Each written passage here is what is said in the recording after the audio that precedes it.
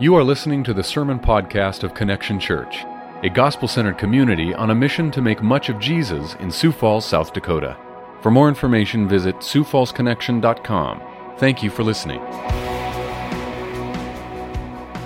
I want to invite you now to Psalm 119, and we'll pick up where we've left off over the last couple of weeks, and we will pick out 4 more stanzas in this poem, this acrostic song of glory to God for His Word and His character. And so as we make our way there, you'll find in the middle of the Bible, maybe in the seat in front of you or underneath you, the Psalms, and toward the latter third of the Psalms, all 150 of them, you'll find Psalm 119. It is the longest psalm in the collection of Psalms, but it's also the longest chapter in the entirety of the Bible. As I shared with you, it's like the massive long song, right, of all time. It's like the Freebird of the Bible, right? It's like the November Rain, the In-A-Gadda-Da-Vida, right? Like this is the long, this is the really long song, the Bohemian Rhapsody, the full version of All Along the Watchtower, right? It's long. And it's as if to say it's epic. There's something epic and memorable that we're meant to celebrate and recall here. And that long and elaborate and epic song we find here is a hymn to God's Word. That is that we celebrate that God is not up there and out there, but God has crossed eternity and time and space to introduce Himself to us. The God of the universe, the creator of all that is mindful of us, that He would speak to us. And this is the mystery that we declare as Christians, that the most definitive word that has been spoken to you and to me is a word spoken in Jesus Christ. The Gospel of John begins with this meditation that the Word was in the beginning, and in the beginning there was nothing that was made apart from the Word, and the Word was God, and the Word was with God. And that Word, we find, came flesh to be Jesus Christ. And the word that God speaks over eternity, from the beginning of time and to the end of time, is not a word of destruction or condemnation. It is a word of grace. It is a word of mercy. It is a word of invitation back to our Creator.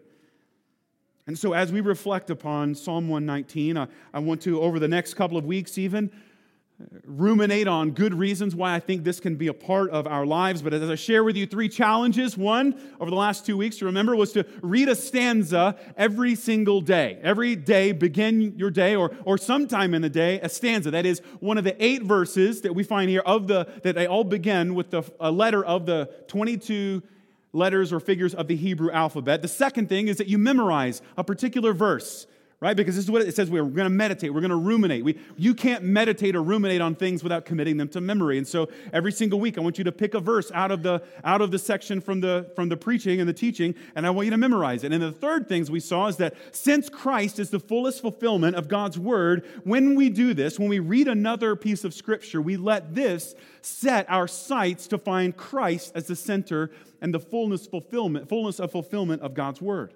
So those are the 3 things. If you haven't done it yet, I want to invite you into this. This is what we're doing as a church for a season. I'm inviting you to those 3 things, to read and begin or end each day with 8 verses that ruminate upon God's Word, and the trustworthiness, the faithfulness of God's Word to us in Christ. Second, memorize or commit at least 1 verse to Scripture over that particular week. And then thirdly, read some other passage, even if it's a verse, in light of what you've meditated upon, such that you begin to see the glory of Jesus through it.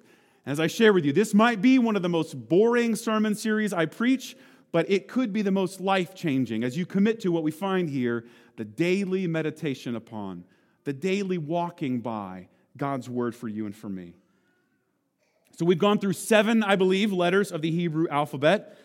And so now we're going to pick up where we've left off. We're going to pick up there and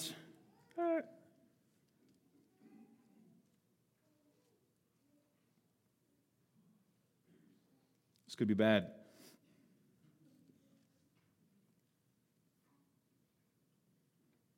I know. Pray amongst yourselves.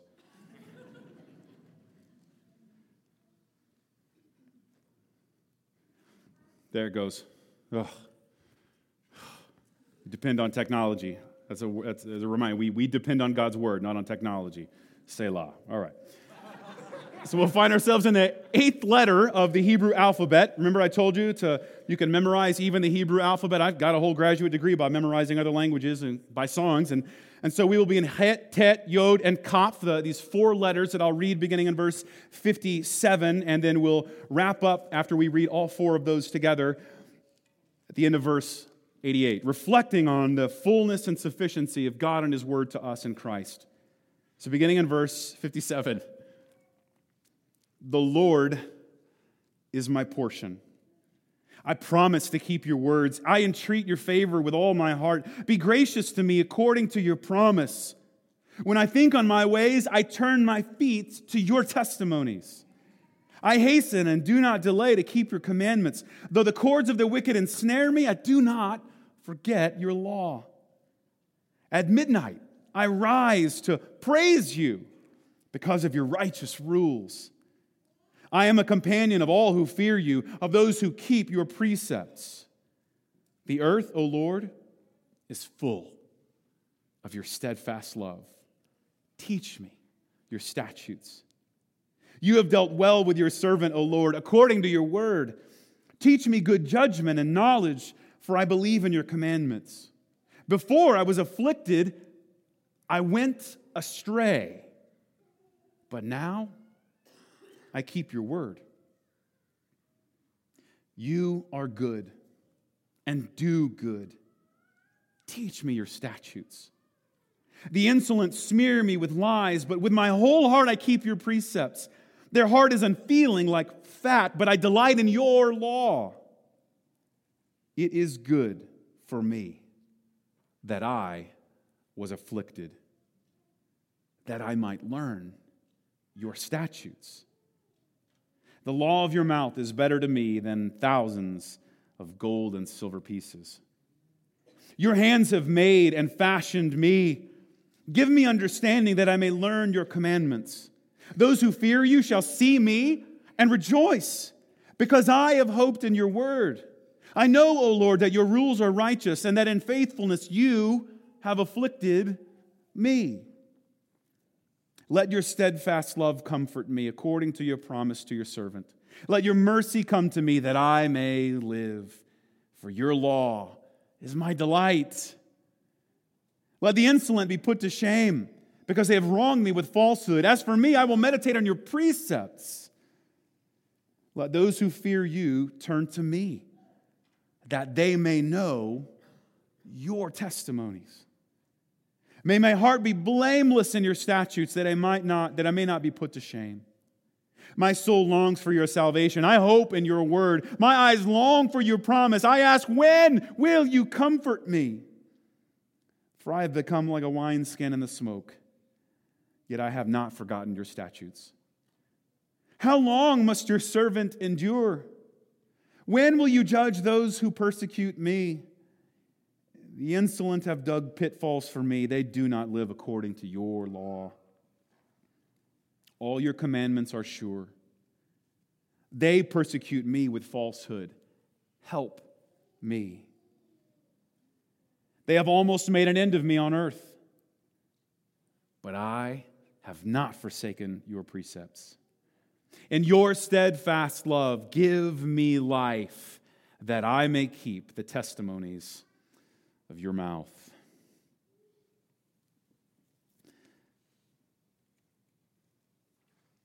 My prayer is that this becomes more than just ink on a page or recitation, but instead it becomes the very words of God for you and for me, that give us life, that give us delight, that are our portion. The Psalms are the prayer book of Jesus, according to some commentarians and authors. They're the poems. They're, in fact, the most recited parts of Scripture that Jesus ever rehearses. He says them in many different cases. And so the Psalms were, in this case, the songs that you and I, for example, sing and rehearse and we declare together every week about the goodness and greatness of God. And so for us to think upon the Psalms is to reflect on the poetic language of the people who are walking according to God's promise. And this psalm, the 119th psalm, is a love song, if you will, about God's word. Quite literally, he even says the law of God. That would have been a reference to the first 5 books of the Bible, the Torah. But in this case, this song isn't just simply about the content of the Bible or Scripture, or even the content of the law or the Torah. But instead, it's also a prayerful search for refuge in God's instruction in the midst of a hostile and threatening environment. And so also, for us, it's an invitation to love the Scriptures and love to hear from God Himself. Not just for the purpose of assimilation of content.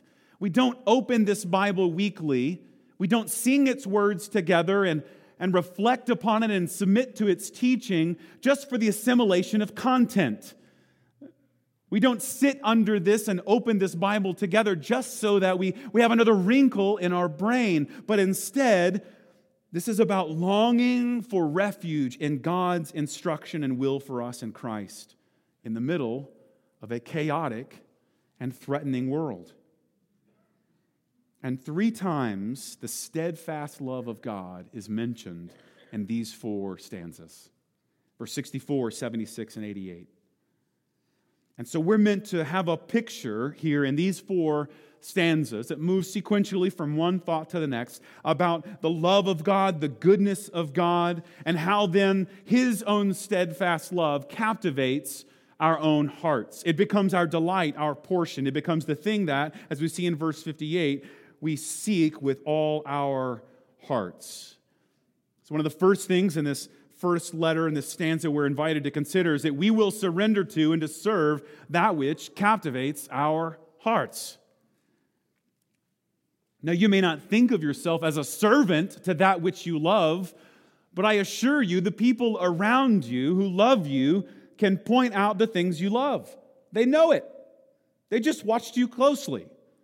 And to watch you closely would reveal what you love, and a sense in which how you, and this is why we use like strange language, right? We fall in love, right? It's as if like, I couldn't stop myself. I just fell. Gravity took over, right?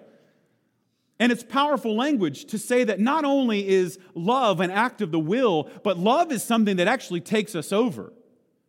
And so we even say things like we've fallen in love as though it was inevitable. I couldn't stop.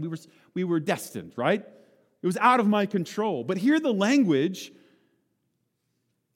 of the psalmist here that say the very same thing, that there's a sense in which you fall into what you love. You're a servant of it.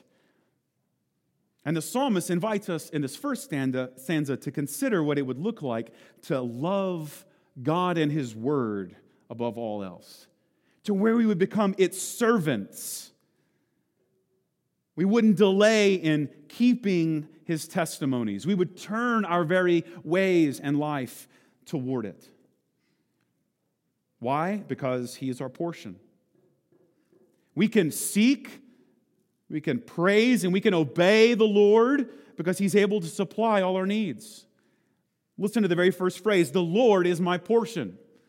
Now, for many of you, you know, as you've been walking maybe in your reading plan through the Old Testament, that one of the most important things that happened when God delivered His people from slavery and bondage in Egypt is that He gave them the promised land. And that land was given to them in portions. That portions were divvied up amongst the tribes of Israel. And so this language of apportionment was the language of having a home. The language of, I once was a slave, I once was a wanderer in the wilderness, but now I have a home. I was lost, but now I am found. Do you get it? And so in this sense, we're to recognize that the Lord, the promise-keeping, delivering, redeeming God of the Bible is our home. He's all we ever need. Now, it's a beautiful language because I could even share with you, as I told you, there's practical application for this, but this is even visible in my own reading of the book of Numbers as I share with you. That's kind of where I'm walking through right now. And one of the most beautiful pictures in the book of Numbers is, and again, you have to kind of sift through the and thus says the Lord, and the counting and the numbers and all the maths, right? But there's this beautiful picture of an apportionment to each of the tribes, save one. And you'll remember which one it was. The tribe of Levi. You see, the Levites were set aside as the priests. They were set aside to lead other people to celebrate and experience the covenant-keeping, redeeming work of the Lord. And their job was to work on behalf of the people as intercessors, advocates, to bring sacrifices for the people so that their sins might be atoned for, so that they would experience the presence of God Himself. But the Levites were homeless. You see, in all the apportioned land of the promised land, the one tribe that was given no portion of land were the Levites. And the reason we find is that they were to be a living, breathing example that their home and refuge was not on the earth, but it was in God alone. And so the tithes of the people supported the work of the temple. Additional tithes supported the work and care for the poor and the work and the care of the priests. And their tithes were meant to be a living, breathing example of how these Levites were dependent upon the generosity that was flowing from God through the people. They were a living, breathing example that apart from God, they were homeless. They were hungry and starving. If God didn't work, they were lost. And it's a beautiful picture, isn't it? That they were living, breathing examples that God was all they needed. We saw this last week and in the weeks before that the psalmist tells us that we live as sojourners. That God's people are in many ways homeless wanderers in this earth. We don't really belong here. And that's why so many of us are discontent here. Because we were never made to be content in this life. We long for more. We saw even last week that in that sojourning, there's something we'll be singing, right? A mixtape, if you will, of God's promise-keeping love. That while we're here wandering this planet, we know that God is going to redeem us. God is going to come back in Christ and make all things new. But we know of another Levite. We know of a good and better Levite. Jesus, for us, was the greatest Levite. A tenant, a steward, who didn't belong here. Who bore the scorn and affliction of many to demonstrate to you and to me the sufficiency of God as our refuge and strength, an ever-present need in time of trouble. The Levites reminded the people that they were simply tenants, stewards, and they had utter dependence that God was the portion. God was the apportionment of land. And so we have this stewardship of gratitude. We have a stewardship of thankfulness. Did you hear that? We then promise to keep God's words. Because now, as Peter tells us, this new priesthood that lives in the apportionment of God's sufficiency is the church. You and I are now the kingdom of priests. We are the new intercessors. You and I don't need anyone, a priest, to intercede for us or advocate for us. Christ has advocated for us and brought us the Holy Spirit as another advocate. And you and I now have free access to God ourselves. And so therefore we live as priests. And as such, we live in this world as homeless people. We don't feel quite at home. But even though we might experience affliction, and you saw the wicked trying to ensnare in verse 61, you saw in the other stanzas as well, the sense in which they were under attack. While we may live in a difficult setting, we are never without a home. We have a home that is sure, and it is none other than the presence of God Himself. So therefore, verse 58 says, since we know that, since we live in light of that, right? Here the psalmist in the 23rd Psalm, the Lord is my shepherd, right? I shall not be in want. I don't need anything else. He's enough. I don't need to be at home here. I have a portion that is the Lord. And so therefore, I entreat then your favor, literally your face. I love that. Like, I entreat your face, the very face of God with all my heart. So now be gracious to me. And here's that phrase again, according to. Be gracious to me, not according to the world, but according to you and your promise. Verse 59, he says that when he thinks then on his own ways, the New Testament language for his response is, I turn, that is, repent. When I think about myself rightly, when I think about who I really am and what I'm really like, I am inclined to turn toward the Father and towards his ways. And even though I'm under affliction, I love verse 62. This has been helpful for me. I think there's multiple times in Psalm 119 where it speaks of the meditating upon God's word in the middle of the night. Now, it may be because of I am advancing in age, or may just be a whole lot of other reasons, but I regularly just wake up in the middle of the night. Just wake up in the middle of the night and can't go back to sleep. And years ago, before I had discovered Psalm 119, I was regularly frustrated by it. I was incredibly frustrated by it.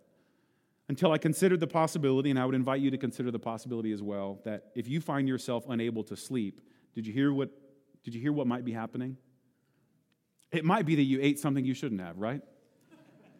It might be that you have stress that you don't know what to do with. You can't turn your brain off. Maybe you didn't exercise, right? And so you're wired and still ready to go. But what the psalmist invites you and I to consider, is it possible that the Lord has awoken you to do what? To praise you. And to celebrate that his word is sufficient for us. You see this even in the book of Nehemiah, that the beginning of a great move of God began with Nehemiah wandering around enemy territory in the middle of the night.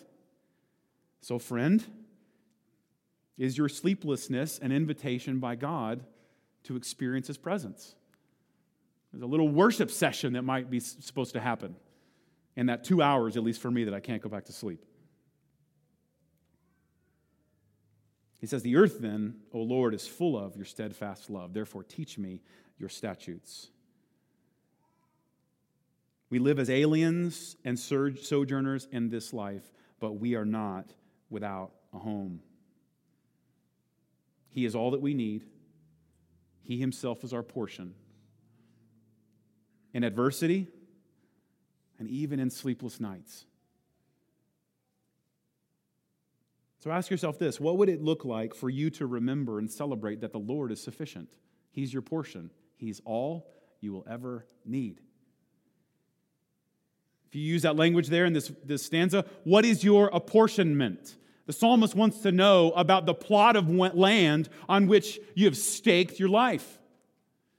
The psalmist wants you to reflect on what it is that you are resting on. Will it last affliction? Is it sufficient to give you the deepest satisfaction to the very longings of your heart?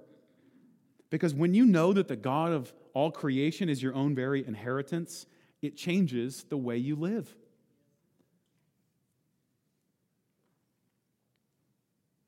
Next stanza, beginning in verse 65. He reflects on something profound. That is the word good. That letter tet is the first letter in the word tov, which is good. And that word good is found here 6 different times. And it begins 5 of the verses. Now in English, we've translated it differently, so it makes more sense to read. But it is to say that the word good is the emphasis of those verses, and then therefore the stanza. And it's meant to ask, what is good? Well, he answers. Verse 66, good apparently is something that God teaches. And then we find that good is who God is and what he does. And then the third thing we find out, and this will mess you up in verse 71, it is good that we are afflicted. And then my favorite in verse 72, the law of your mouth is better, quite literally, gooder, more good than any riches we could experience. So think about the countercultural nature of what is good here for the psalmist and what you and I think is good. In the end, good is what the Lord teaches us. Good is who God is and what he does. But then the third thing, good is when we are afflicted. Often we understand goodness and even goodness of God towards us in terms of prosperity, of joyfulness and happiness. But what we find here, evidently, it is actually good for the psalmist here that he was afflicted. Verse 67, he says, before he was afflicted, right? So evidently there was this period of time of affliction, and before it, what was it that the psalmist was doing? He was going astray. But, as if to say, now that I have been afflicted, now that I have gone through suffering of some sort, now I actually hold fast to your word. Now I'm in communion with you. Now I'm hearing you speak. And what the psalmist presents to us is that goodness, as God is good toward us, is only seen often through adversity and difficult circumstances. Here's what I'll say in light of the psalmist, just briefly. We let God define the term good rather than the term good defining God. One of my favorite theologians of the 20th century, Karl Barth, as he reflects on some of these things, says that one does not say God by simply saying man in a loud voice. You hear what he's saying? He's saying you don't get to God by just taking the attributes that are noteworthy in humanity and simply amp them up and ascribe them to God. That will never get you to God. Your highest ideals are still infinitely short of what God is like. The best possible understanding of love that you can think up of is still infinitely short of the love of God. And in this case, the best, good, the gooderest, right? The more good, the most good, the goodest possible thing you could think of is infinitely short of the goodness of God. Your best thoughts, your best ideas of goodness still don't come close. That's why God is holy. He's set apart from us, and He's set apart from your goodness. Your best idea of good, better, and best is still infinitely short of the goodness of God. And so for us to understand goodness in light of God, rather than trying to figure out God in light of what we think is good, because you know this, we think a lot of awful things are good, don't we? Like we laugh at and are entertained by things that are grotesque and awful. Ask yourself this, how often do things go viral that are good? And so now, in light of God's revelation to us and a reflection on what is good, we begin to understand what is good, better, and best in light of what we know to be true about God. Namely, that all good things come from Him. James has told us this as we were walking through it weeks ago.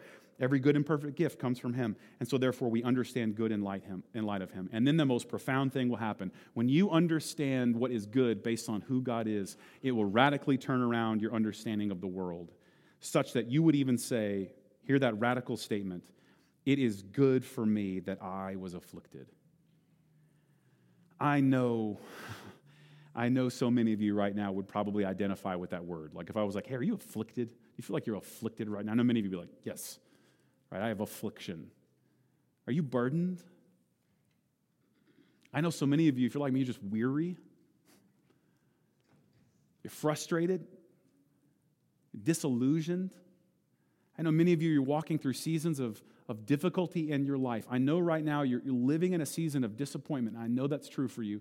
And all I want to ask you in light of the psalmist here is, what would it take for you to think that all of that affliction, all of that trouble is actually good? It'd take something radical, wouldn't it? Right? It'd take something radical to look at the awfulness in your life and in the world and go, it's not bad. It would take something amazing, wouldn't it?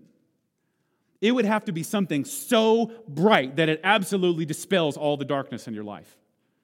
It would have to be something so overwhelmingly amazing and righteous and pure that it would begin to distract us and dispel the distress that you and I experience regularly and what we see in the world, wouldn't it? It'd have to be an overwhelming kind of good for us to think that this intolerable suffering that you and I experience and this thing called life is actually good. Something amazing and unbelievable would have to happen to turn this story into something that's good, wouldn't it? Notice, for the psalmist, he knows that that's something that God is capable of doing. And I want to invite you to encourage you in whatever affliction and sorrow you currently carry. Did you know there is a God who is capable of turning this wretched story into a story of victory? Did you know that? There is a God that is currently using all the mess of your life and mine to tell a story that will be sung of forever and ever. That God has turned that which is broken and dead and lifeless and brought about something beautiful and eternal. That affliction that you and I experience is simply the canvas upon which God is painting a beautiful masterpiece. And so therefore for us, when we recognize that, a few things happen. One, we realize affliction is never punishment. Affliction is never punishment for the Christian. Why? Because the greatest affliction that was ever carried by any human was carried to the cross by Jesus. The most innocent and righteous man that ever walked the face of the planet was betrayed, abandoned, left naked, hung to die of exposure. And yet we celebrate that thing as Good Friday. How could that be possible? And since we know that the greatest affliction was carried, our greatest sorrow was carried, our greatest burdens were carried by Jesus, we know that whatever affliction we experience isn't punished. It's not punishment, it's not wrath. Instead, it's simply the context in which we'll experience God's grace. And I can affirm, maybe your affliction is incredibly awful. His grace is incredibly sufficient. Also, affliction that is never wasted.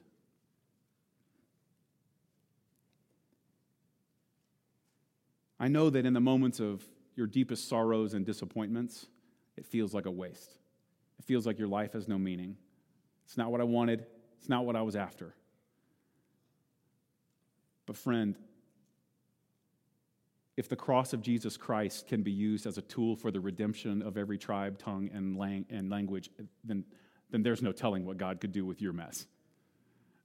There's no telling what story God is telling through your mess. There's no telling. It's not wasted. It is not wasted. And as you cry out to God in the midst of that sorrow and despair, be comforted. He hears. He actually hears you. He won't leave you there. I promise.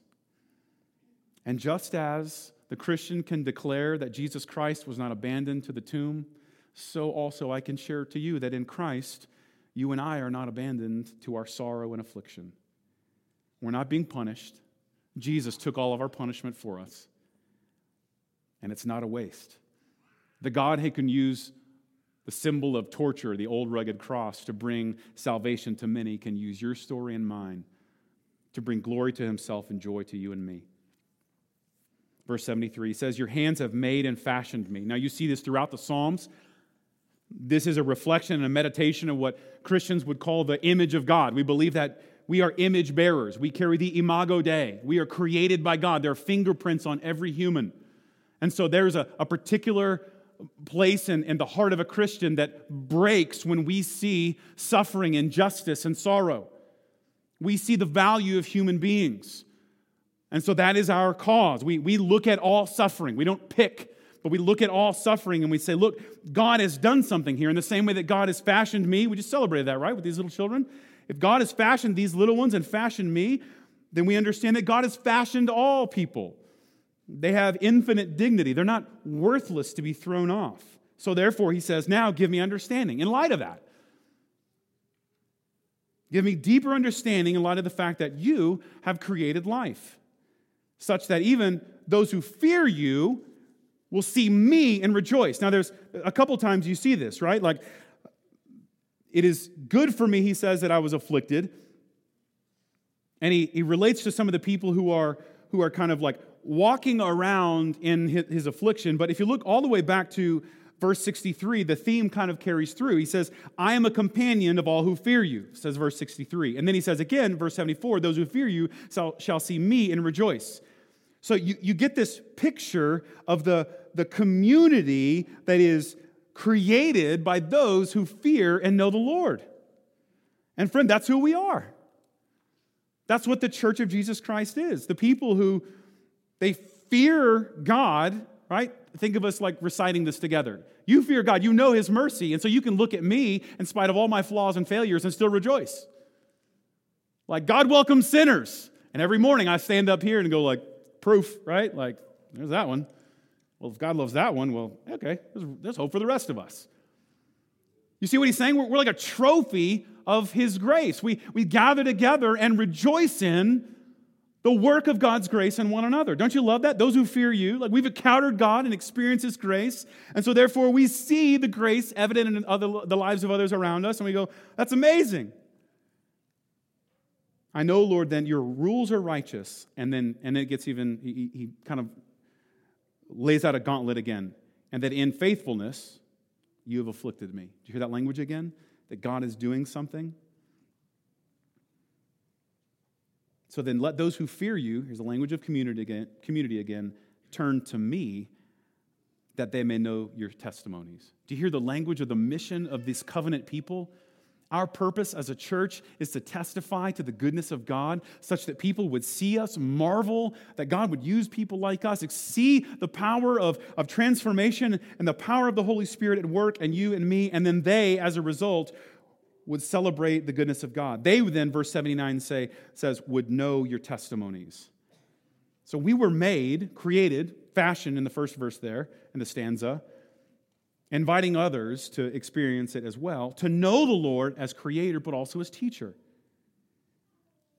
People will know you and understand you, and then they will be taught about who God is, his testimonies, that his word for us is sufficient. Here's the last part, verse 81. My soul longs for your salvation. I hope in your word. My eyes long for your promise, and I ask, when will you comfort me? Just like we learned a few weeks ago or months ago as we walked through the book of Lamentation, we are invited to cry out to God for help. It's okay to tell God, when are you going to fix this? It's okay. In fact, we're invited to be deeply dissatisfied in the suffering and strife of the world. We're not meant to make friends with it. Instead, we're meant to long for the Comforter to come and make all things new. And so this is what I think we learn in all of this. He says, your commandments are sure, but in your steadfast love, verse 88, give me life that I may keep your testimonies of your mouth. Do you hear the picture of the gospel? The life-changing work of God precedes obedience.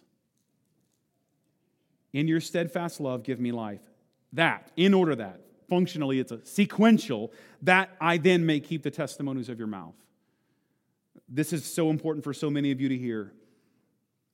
This is incredibly important if you were raised in a religious background and maybe religiosity has defined your own story. If religiosity has defined your story, you get that verse backwards, don't you? Right?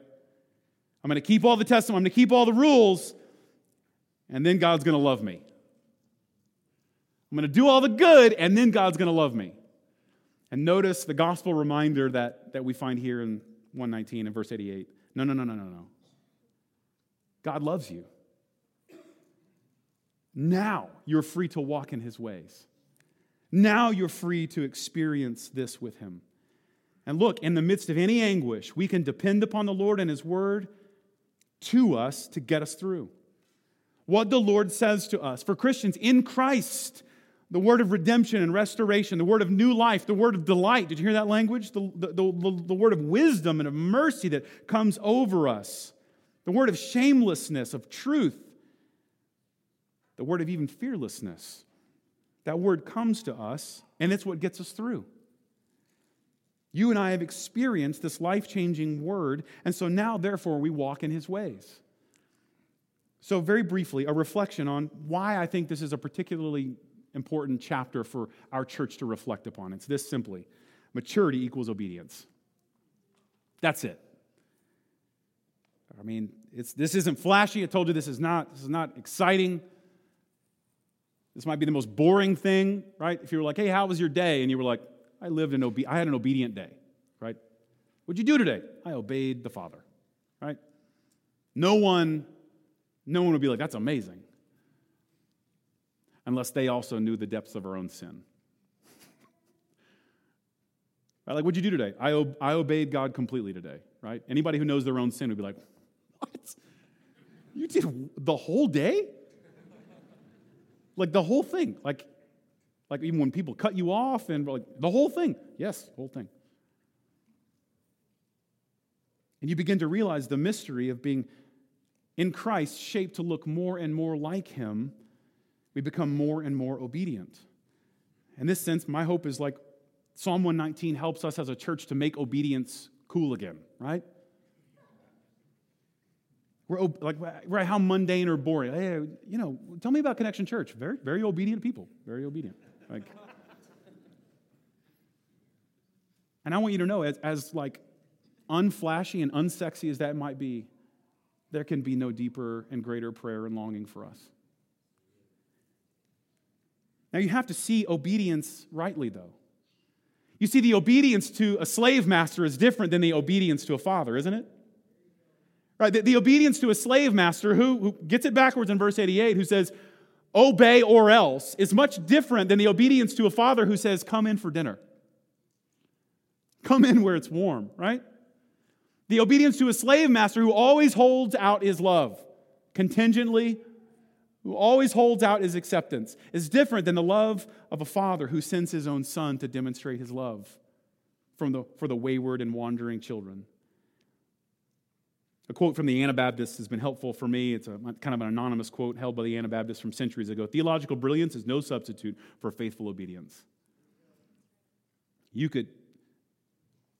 The person who obeys one verse in the Bible is more important than the person who memorizes the whole Bible. And my hope for you is that you would live by and walk in God's ways and what he reveals to you. That yes, you would grow in understanding, but I hope that as you grow in understanding, you also grow in maturity. I would rather you be able to obey God's word and follow it and walk in his steps than to recite it. In fact, that's one of the scariest things for many of you. You don't really want to read the Bible and learn what it says because you're scared of what you might be accountable for at that point. You'd rather avoid it. I'd rather not know. I like not thinking about that.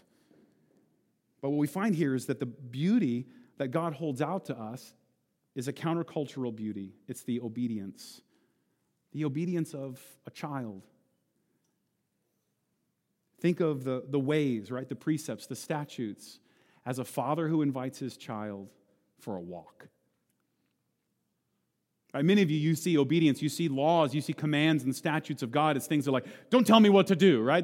Don't restrain me. But notice what the psalmist says. He says, look, there's an accusation over here, there's strife over here, there's despair over here, there's, right, trouble and affliction over here. But if you will just follow me, walk in my footsteps, I'll walk you all the way through it. Obedience, friends, isn't something that the slave master wants to hold you down with. Obedience is something God offers us to get us through the mess.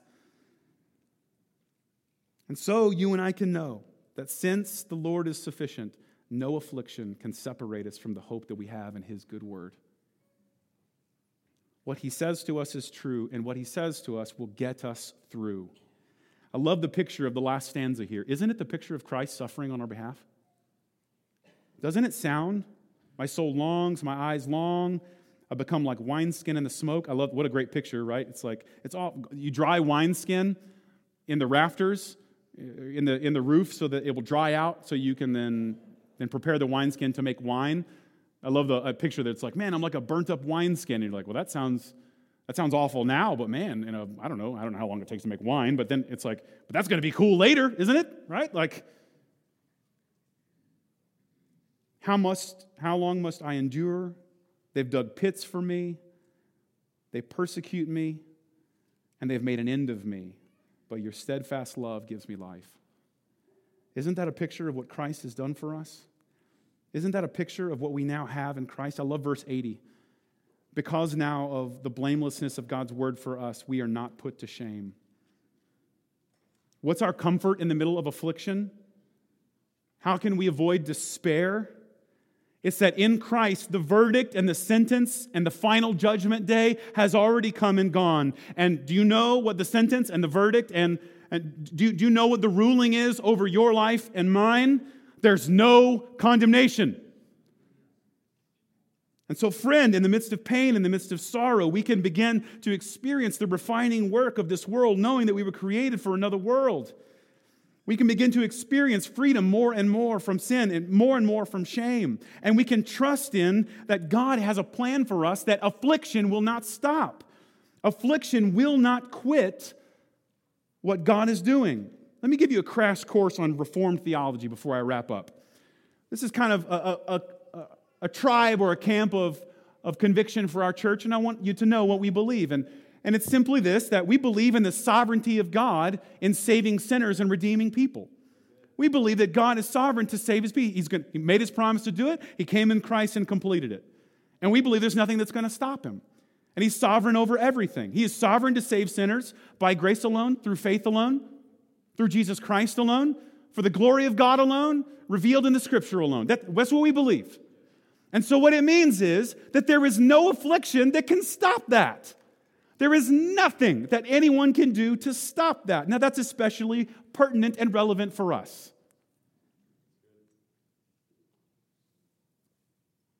If nothing can stop his good, not even affliction, just think about that. If you meditate like this, right? If you meditated on that every single day, can you imagine what you might look like? This will mess you up. If you had meditated on that truth every single day over the last year and a half, can you imagine what you might have looked like? Hasn't that been the power of the last year and a half? Haven't you been able to see kind of the people meditating on the affliction and those meditating on the goodness of God in the midst of affliction? Friend, we are not simply sheep being led to the slaughter. Because of Christ and his work even through the cross and through any affliction, we are more than conquerors. The psalmist sings about what you and I have received in Christ. He speaks about the hope that comes from the promises of God, and you and I have seen in Christ the hope that comes from those promises being kept. He speaks about the hope being held out by the Father, and you and I get to sing about the hope we've received in Christ.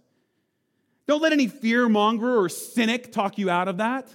There is no affliction that can separate the love of God for you and for me in Christ. And that, my friend, is the hope that gets us through affliction. It's the hope that allows us, even as Christ was raised from the dead, to be caught up in a resurrection that we can't even imagine. Let's thank God for his victory over all things in Christ. God, we thank you so much for your goodness towards us in Christ. We thank you for your word. We thank you that you have not abandoned us or forsaken us, but instead you have come to be with us and for us. We thank you that you are not a stranger to us, but instead you are one who reveals and introduces himself to us in Christ. I pray even now for those in this room, maybe this is an absurd thing to hear. Might even now they begin to reflect upon the possibility that what they have previously thought is good is far, far too it just doesn't even measure up to the goodness that you show us in Christ. Might today we have a new understanding of what is good.